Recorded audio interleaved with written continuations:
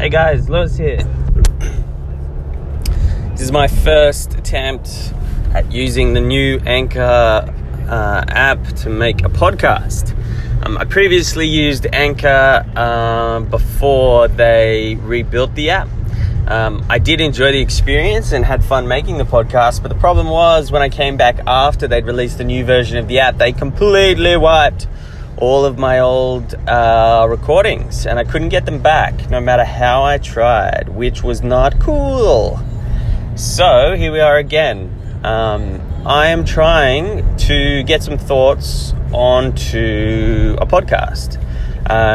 It's going to be a far-reaching podcast, sort of covering a range of different things that I tackle day to day. At present, I've been suffering some bouts of major depression. Woohoo! Which has not been cool. It's been very real, very tangible depression, something I've never experienced before. Something that's been really tough for myself and my family to deal with. And something that I think probably doesn't get talked about enough. Certainly the nuance of it doesn't get talked about potentially as much as I would have liked. And the information out there, if you're sort of trawling through the web for info, it's all very specifically related to like medication and stuff, especially if you only stay on the first 10 blue links of Google on the first page. You start to Google things related to depression and the associated sort of chemical imbalances within your brain.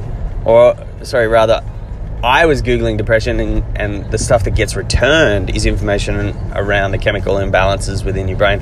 But I think there's more to it than that, and especially after doing a fair bit of reading around the subject and sort of subjects that are similar to it, and watching a range of different YouTube videos and sort of digging a little bit deeper into the rabbit hole that is depression or anxiety or this sort of clustering of issues that sort of tends to happen around it.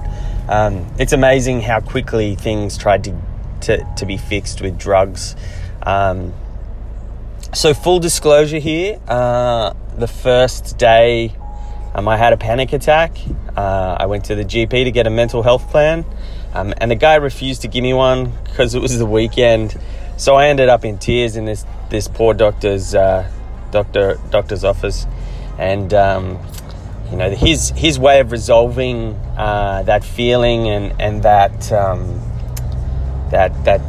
depression or anxiety or panic attack was to immediately prescribe me a general dose of an antidepressant called Lexapro, and I mean that's the brand name. There's also the sort of colloquial generic term for the actual drug itself, and this is and correct me if I'm wrong, a serotonin reuptake inhibitor, and the premise behind that is that it sort of prevents reuptake of serotonin around your synapses, so that you've got more of it to try and make the right decisions and to try and sort of elevate your brain out of that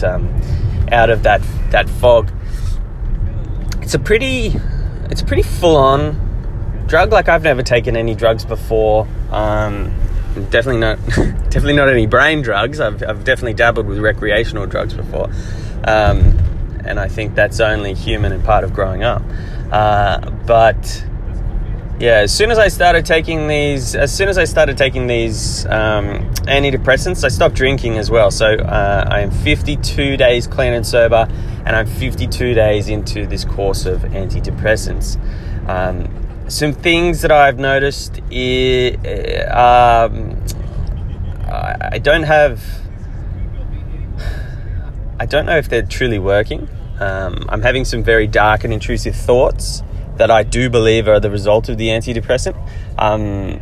This is something that I've sought help for with professional psychiatry advice, to which their solution to those dark and intrusive thoughts, in the absence of long, prolonged, strategic psychotherapy, is to prescribe Seroquel.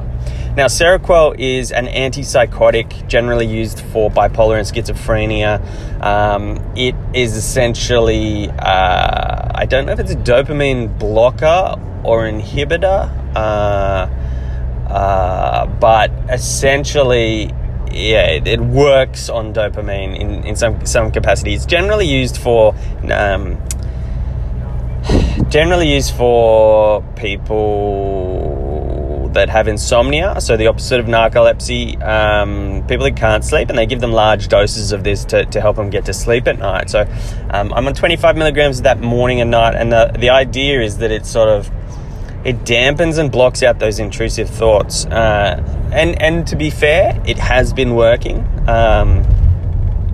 It definitely has been working, and I'm definitely having less of those thoughts.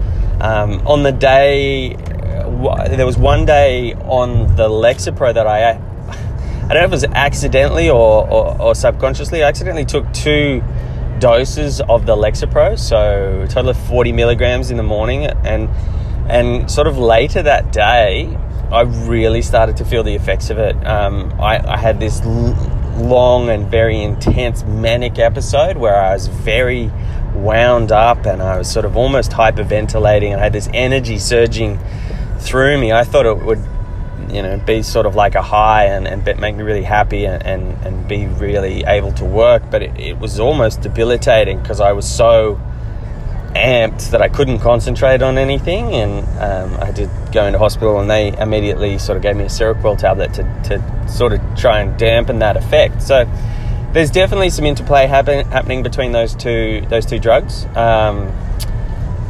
I've got a medication review tomorrow, which I'm sort of looking forward to. It'd be good to get some answers and results on the actual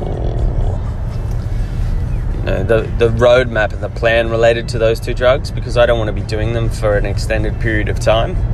I'm doing proactive physical activity and physical exercise, and I'm eating quite healthy and trying to get some good sleep in so that I can use those different sort of tools or mechanisms to try and improve my brain chemistry and my overall body well-being.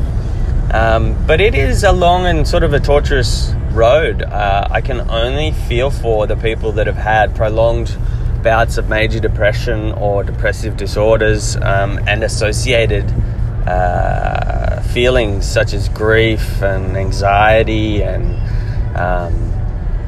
sleeplessness and stress, and it's a bit torturous, really, and it's actually given me a really strong interest in wanting to know more about it and wanting to try and sort of help people that have got it, because it's an absolute killer, and I think the more people talk about it and the more people sort of like, because previous to this I thought I was a pretty well put together human. I could cope with various different day-to-day stresses. I'd been through some significant grief in my life, and I thought I was in a position where I was fairly well adjusted, but when it strikes, oh boy, it really kicks you on your ass. So I think this is not going to be a depression only podcast, because that'd be a bit of a downer.